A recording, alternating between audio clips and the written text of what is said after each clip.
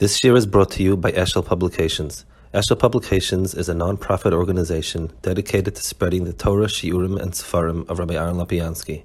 For sponsorships or more information, visit eshelpublications.com.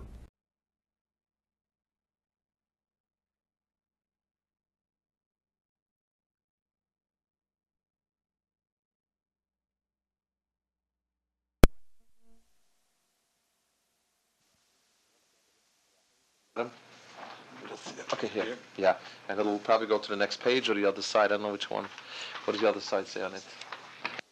Rambam was speaking in Halacha Tes about the different figures of speech used to describe God's head or God's hands and so on. And he said, obviously, there is no such thing as any corporal feature of God, and therefore it can't be referring to that. So the Rambam has a problem with that. Yud. Mahu zeh shebikesh Moshe Rabbeinu lahasig kish'ama har'eni nos kvodecha. Moshe Rabbeinu asked Hashem, and it's going to be about 2 sedras in Kisisa, har'eni nos kvodecha, show me your glory. If it is impossible if God has no features, then how did he want to see God's glory? So he explains. Bikesh leida amitos himotesh HaKadosh Baruch Hu. He wanted to understand the truth of God's existence. Ad sheyeh yodua beliboy, until it would be so clear in his heart. Kemo yedias echad min anoshim shero panav.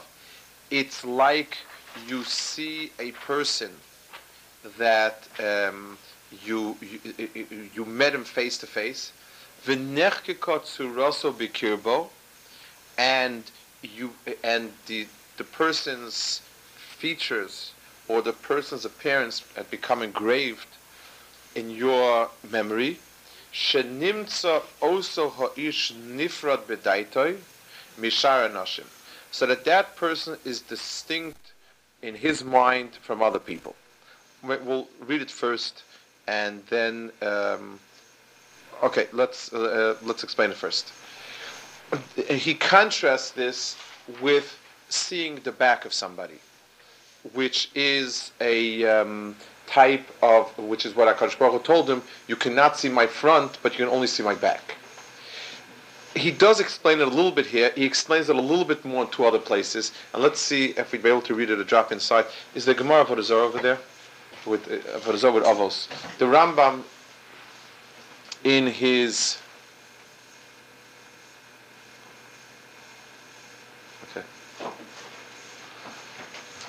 the Rambam says the same point in a little bit more elaborate way in 2 other places. One is the Moreh Nevuchim, obviously, and one is in Pirush HaMishnayos. It's the Rambam's explanation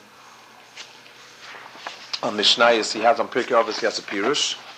His introduction to Pirkei Avos is called Shmona Prakim, which means 8 chapters. And the reason, believe it or not, is because it's 8 chapters. And it's known as the 8 chapters. And over there he discusses a bunch of things that are discussed here, and they're discussed later. This is in the 7th chapter. And he says like this,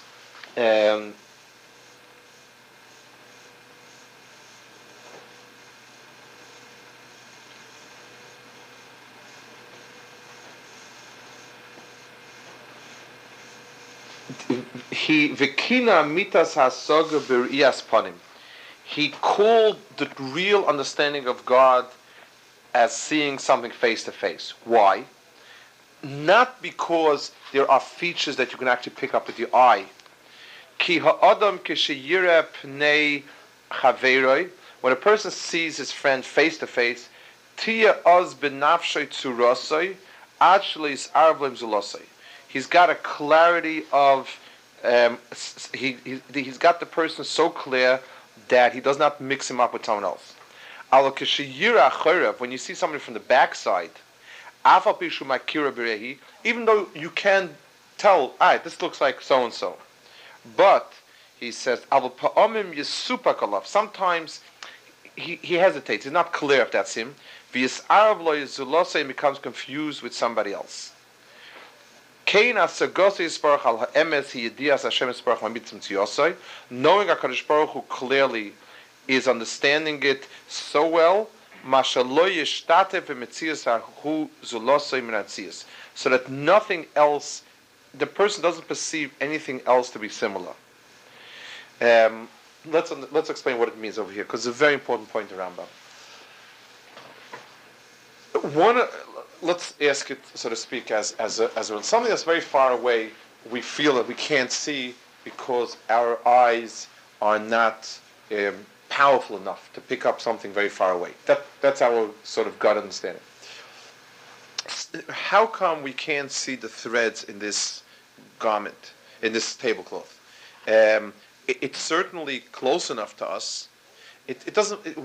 What is exactly we're missing? So the answer to that is what we would call resolution. That the eye can see borders and boundaries up to a certain point. And if you don't see borders and boundaries, somebody who's nearsighted or farsighted, and it's if something's out of focus, the problems in resolution, you're seeing it. In other words, if I don't have my glasses on, I see everything, but that seeing is meaningless because my eye doesn't give the boundaries to each thing that it needs. So, can I say I don't see it? No. But the seeing that I see is worthless because it's one hodgepodge of colors and things. So that means seeing something and clearly requires a clear resolution of it. If you don't have a clear resolution of it, then what's happening is different things blend together and you can't pick that out. A person using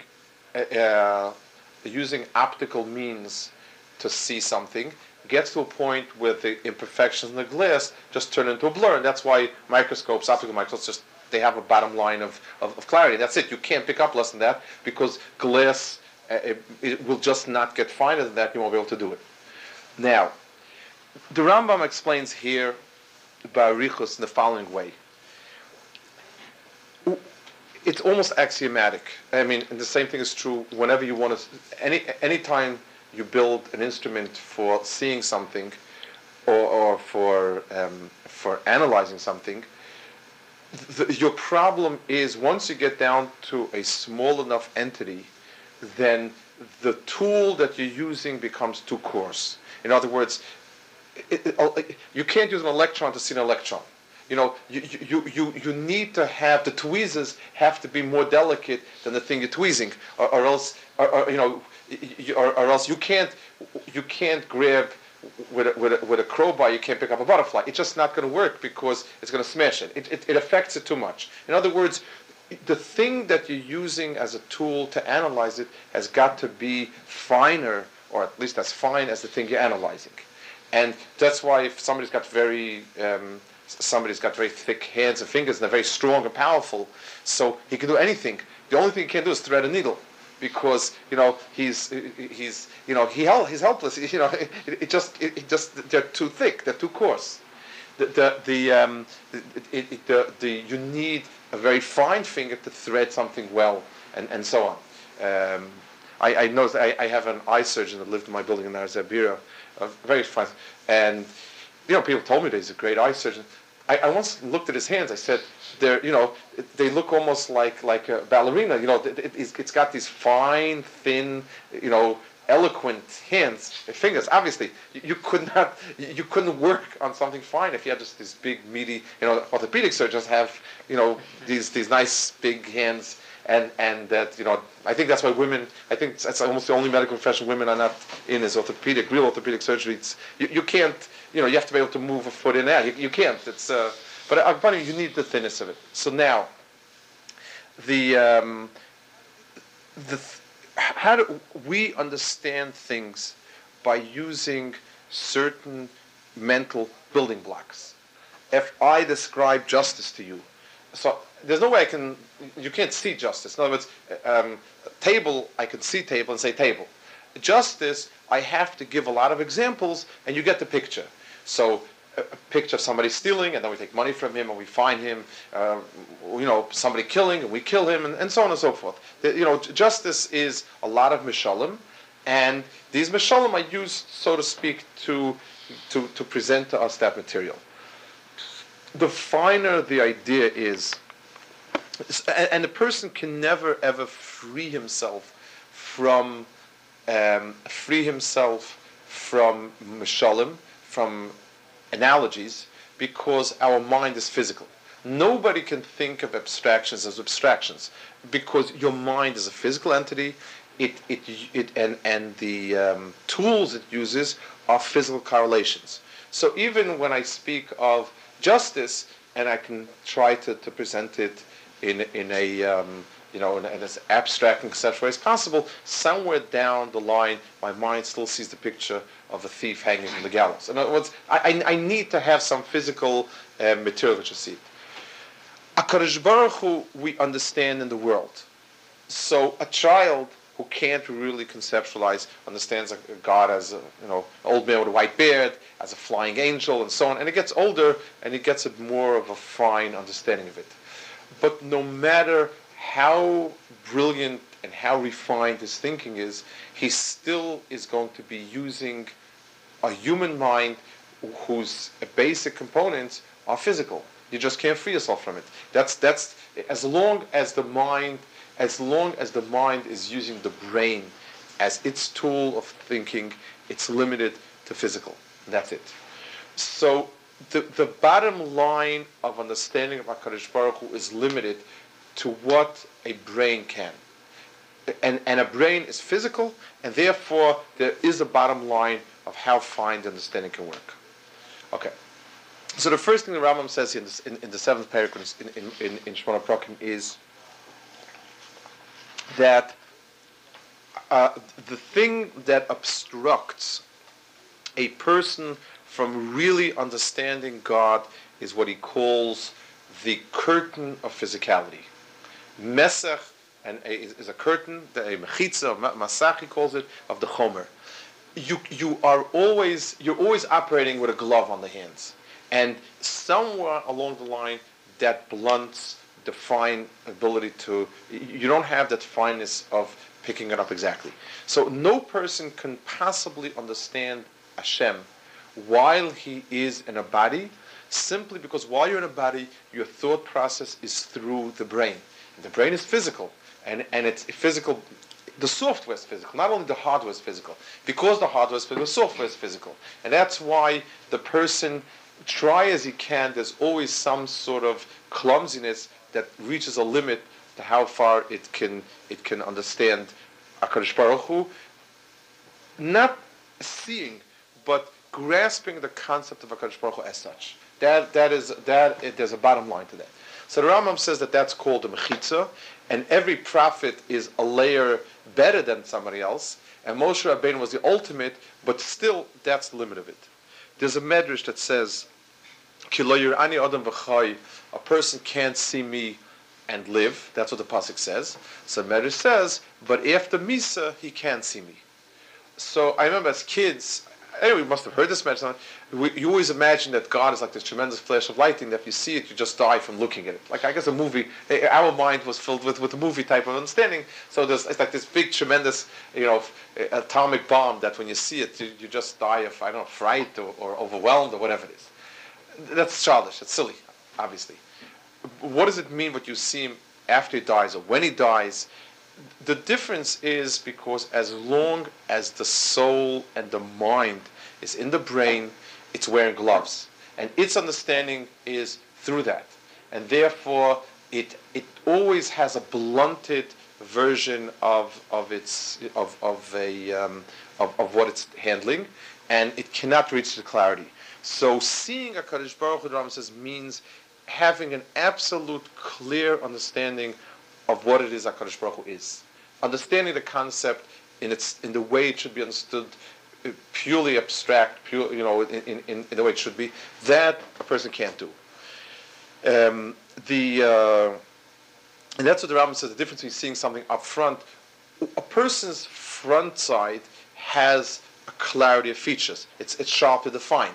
You've got the nose, the eyes, and everything else. The back of the person is a blur. And that's why it gives you a general sense of the person. It doesn't give you that. When you see a person's face, people, it leaves a very strong impression on people. People see a face, they remember it. It's very haunting when you see a face and you know the face, but this, you can't figure out who it is. I remember once had experience, very funny in Yeshiva. It was when the Zman was over, Bein Zmanim, during vacation time. So I was sitting with a very close friend of mine on the bus. An Israeli soldier gets on the bus, sits down across from us. And we both looked at each other and we had this creepy feeling. It wasn't very creepy. And then the soldier started leering at us or laughing. And it was like creepy. It was creepy and I couldn't. And I was sitting there, and it's one of these things where there's something very, very creepy. About 20 minutes into it, we realized it was one of our friends who, for goofing, he got dressed up as a soldier. And, so you're looking at this person, your inner sense of recognition says, I know him. Your mind says, no, I don't know any soldiers, and I don't know anybody. And there's something very, because you recognize a person, you see a face, you recognize it. So the sharpness of recognition of a face carries in itself sort of precise, because the face is so finely aligned, it's got so many lines and sharp features, it leaves that impression. Yeah. When God would give a prophetic communication right. to a prophet, right. was God interfacing with the physical brain of that human being, or was there a sort of a complete circumvention of the human brain? And was it really something directly into the shadow? Okay, the language used in a lot of the Farshim is called Ein HaSeichel, the eye of the brain. But in the brain itself, what's written is you have two faculties ultimately. One is rational, and one is fantasy. Prophecy came via fantasy. Because fantasy is the ability to grab things not with logical terms, but intuition, fantasy, it came via that way. It's not via rational challenge. It says that a dream is 1/60th of a prophecy, which 1/60th means a taste of. That's the 1/60th in halach is a taste of something. It is something of a taste of prophecy in the sense that a person gets a sense of things. But for a lot of people, a dream can just be cluttered up, feeling just rehashing what he thought in the day. Dream can be a vehicle for prophecy. It's not necessarily prophecy. So the Rambam says, Moshe Rabbeinu was asking that his grasp of HaKadosh Baruch Hu's being be as sharp and as clear as when you see a person face to face. That sharpness means it's not an idea anymore. It's something that I have it. It has no vagueness to it, and it's clear. So he says, let's see it inside. And the difference between when you see, without glasses, if you look at a person's face and your sight is bad enough, it looks like it looks like the back. You don't have the sharpness of the features, and you just have a general sense of a person. Okay, so let's go see the Rambam again inside.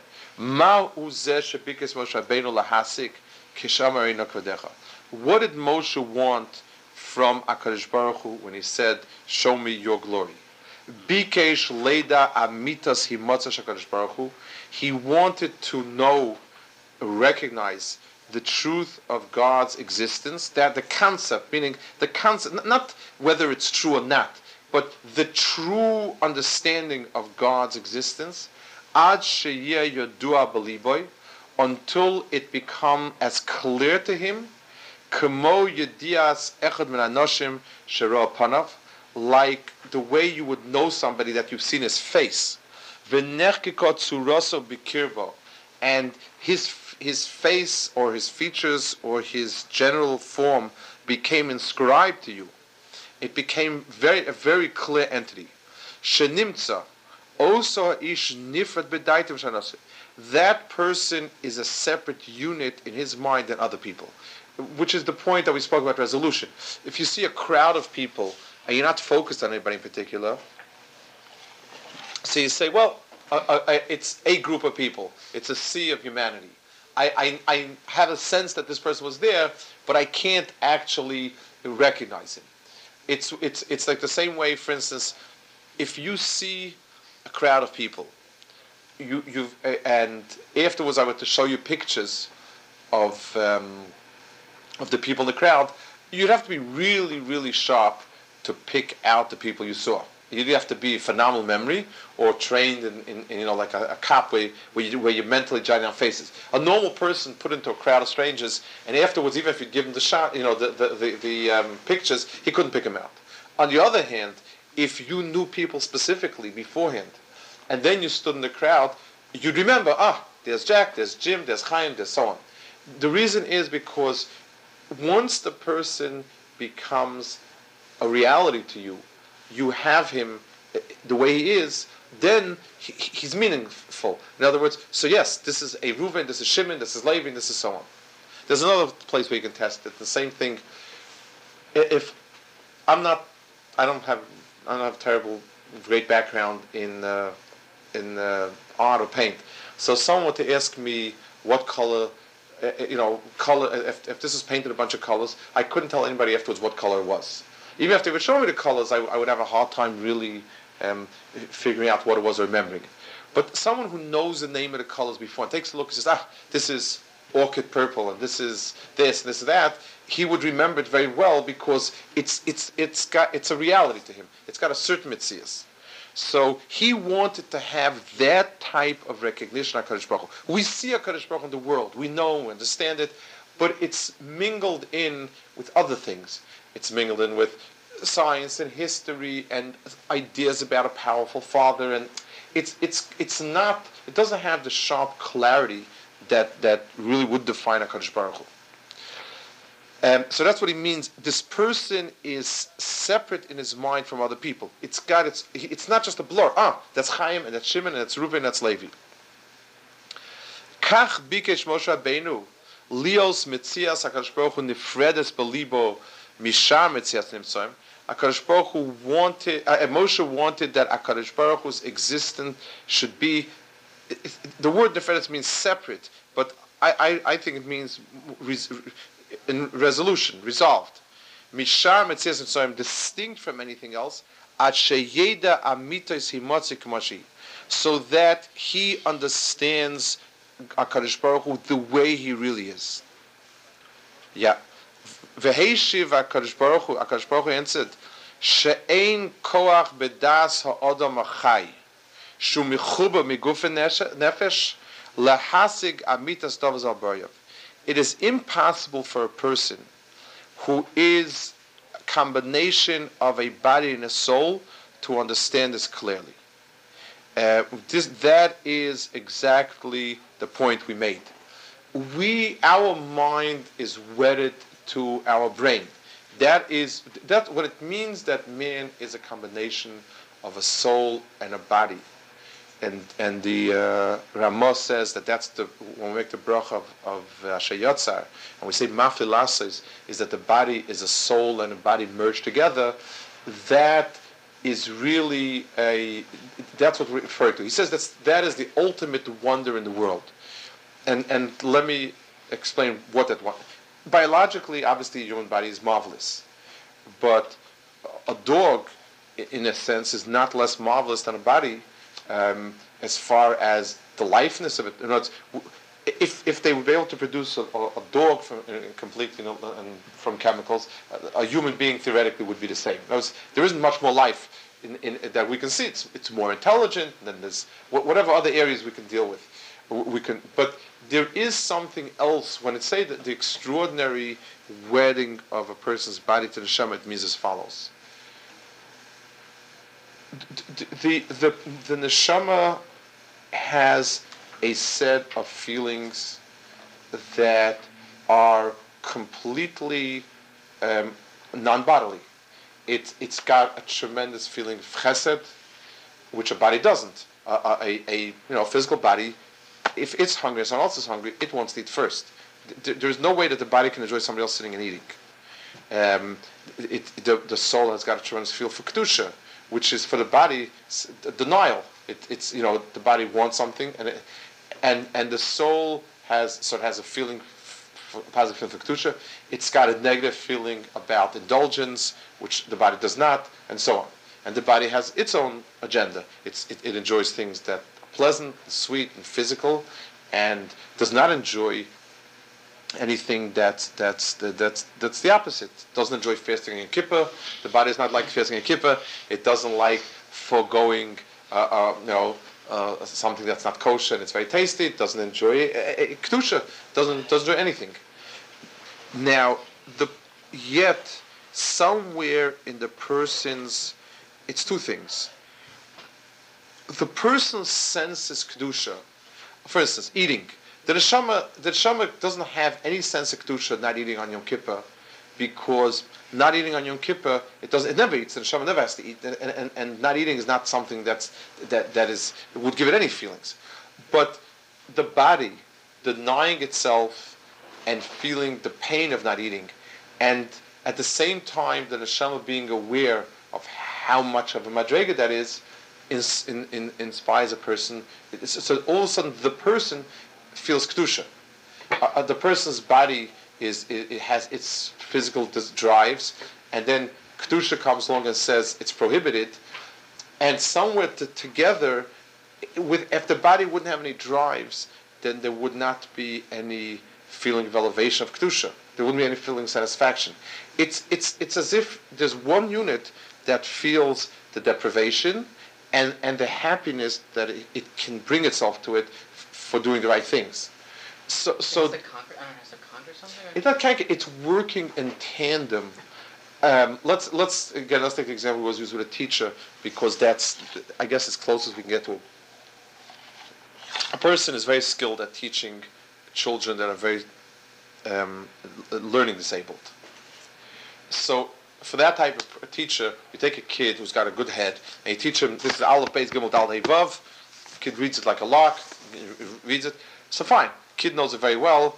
I don't get a tremendous sense of satisfaction out of it. I sit with a kid who's frustrated, and we have to go over it again and again, and I use different techniques, and I bring out, it's the feeling of the frustration that gives me the satisfaction when it comes through. The reason why kedusha is a good feeling is because there's a sense of having to discipline yourself. There's a sense of pain or denial, but it's bringing out something better in me. That group of feelings is the wedding of the guf and the neshama together. It's only possible because you have them together.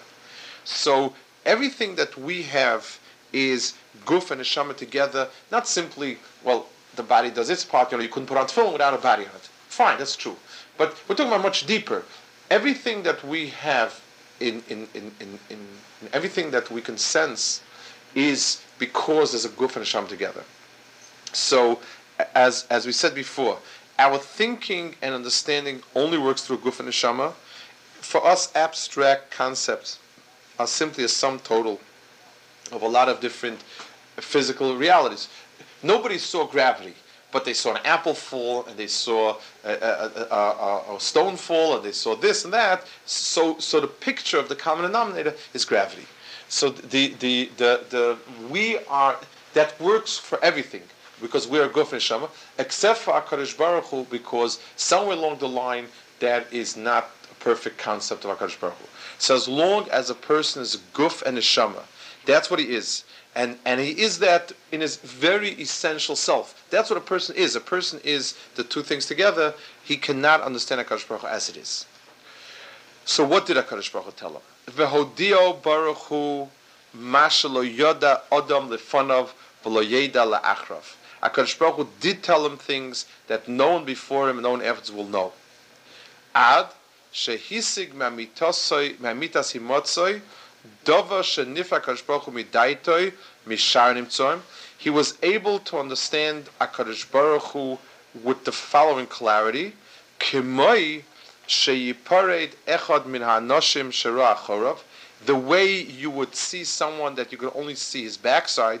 Vehisi kol gufo malbusho v'daite mishar hanoshim. And he was able to see his body and his clothing, and that way distinguished from other people. So the Rambam says the second half as well. The Rambam is learning. The Rambam is explaining us one of the deep pashas in the Torah in his way. The back of a person, you primarily pick up external trappings. If let's say I point out to somebody the back of somebody. So you see the size, you see how he walks, you see the clothing, you get a feeling about, and you'll say, I recognize his walk, it's too big, he's too small.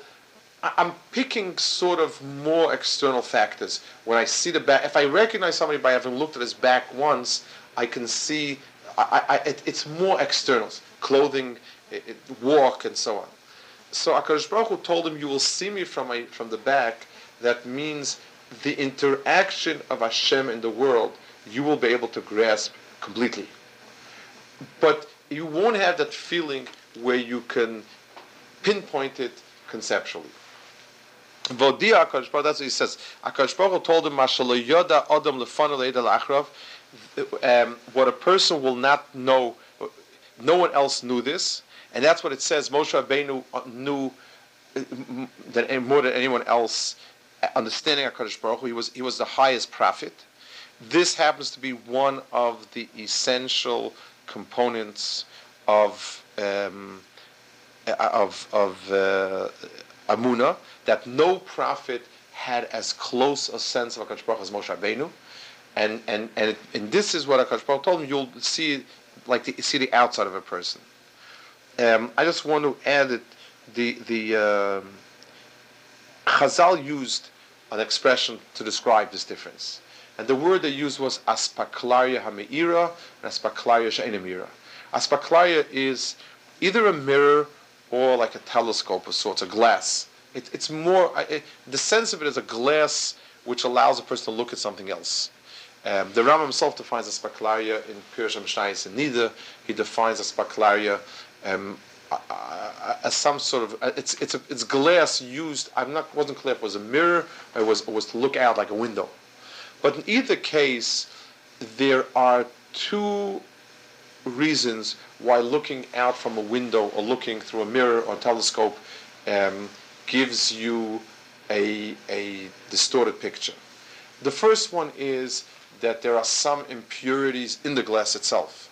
There is if no glass is perfect, if it's not cleaned for sure, it's not good. But even if it's cleaned, there is some sort of impurity in it, that in the casting it and so on, which gives you a false picture. So that was true of everybody except for Moshe Rabbeinu, who was pure totally and was able to see it.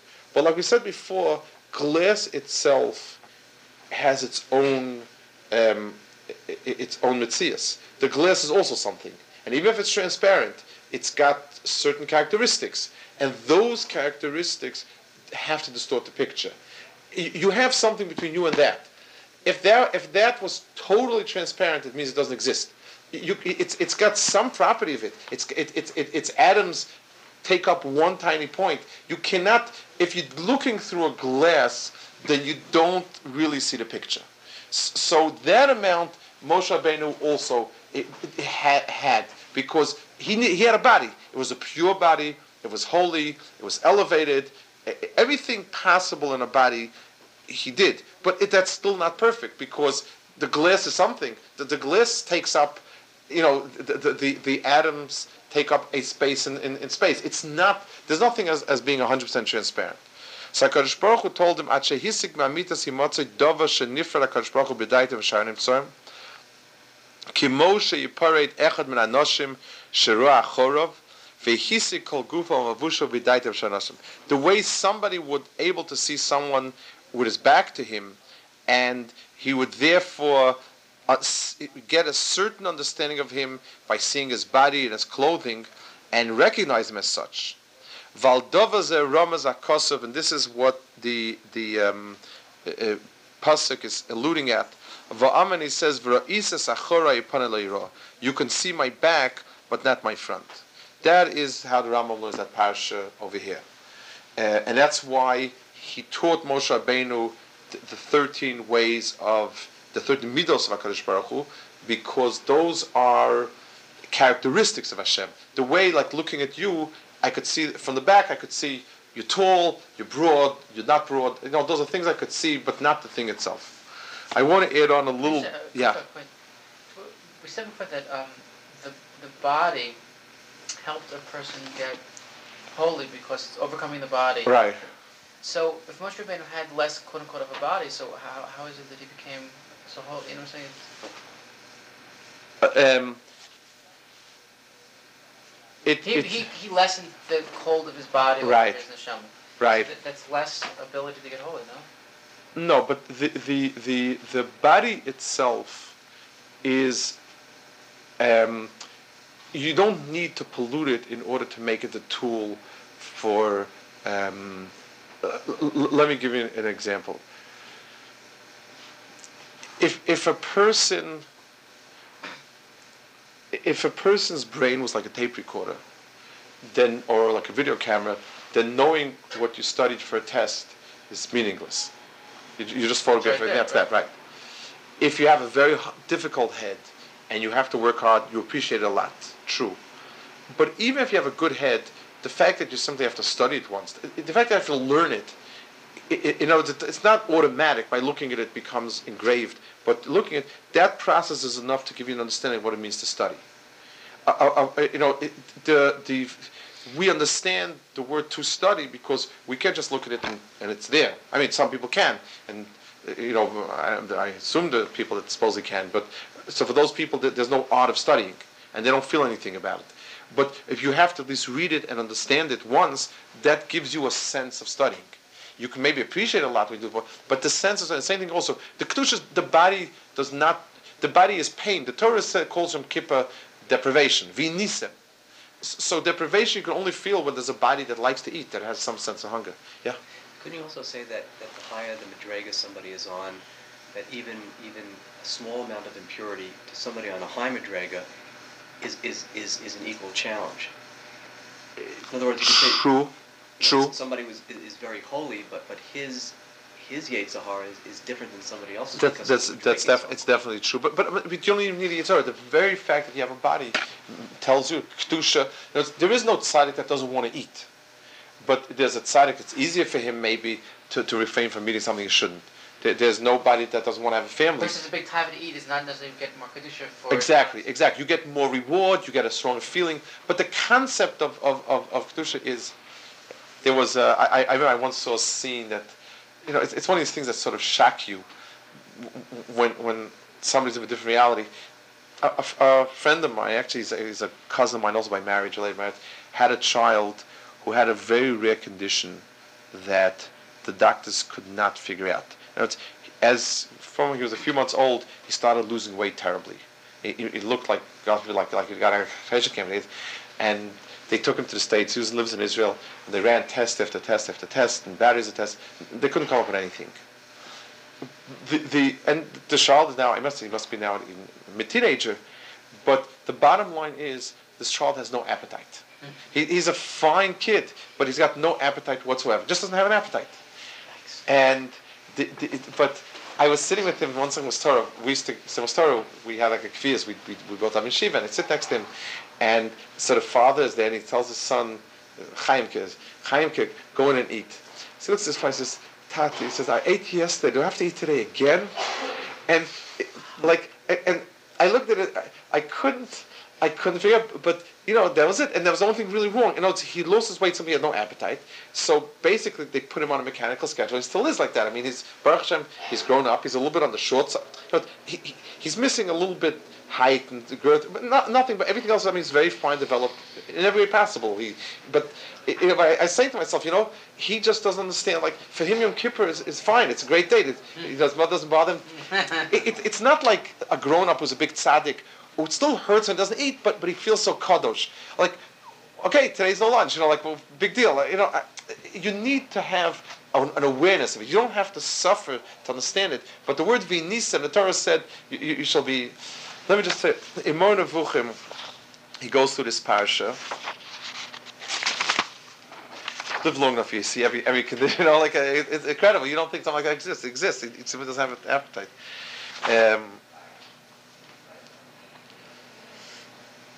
In Mor Nevuchim, he interprets it.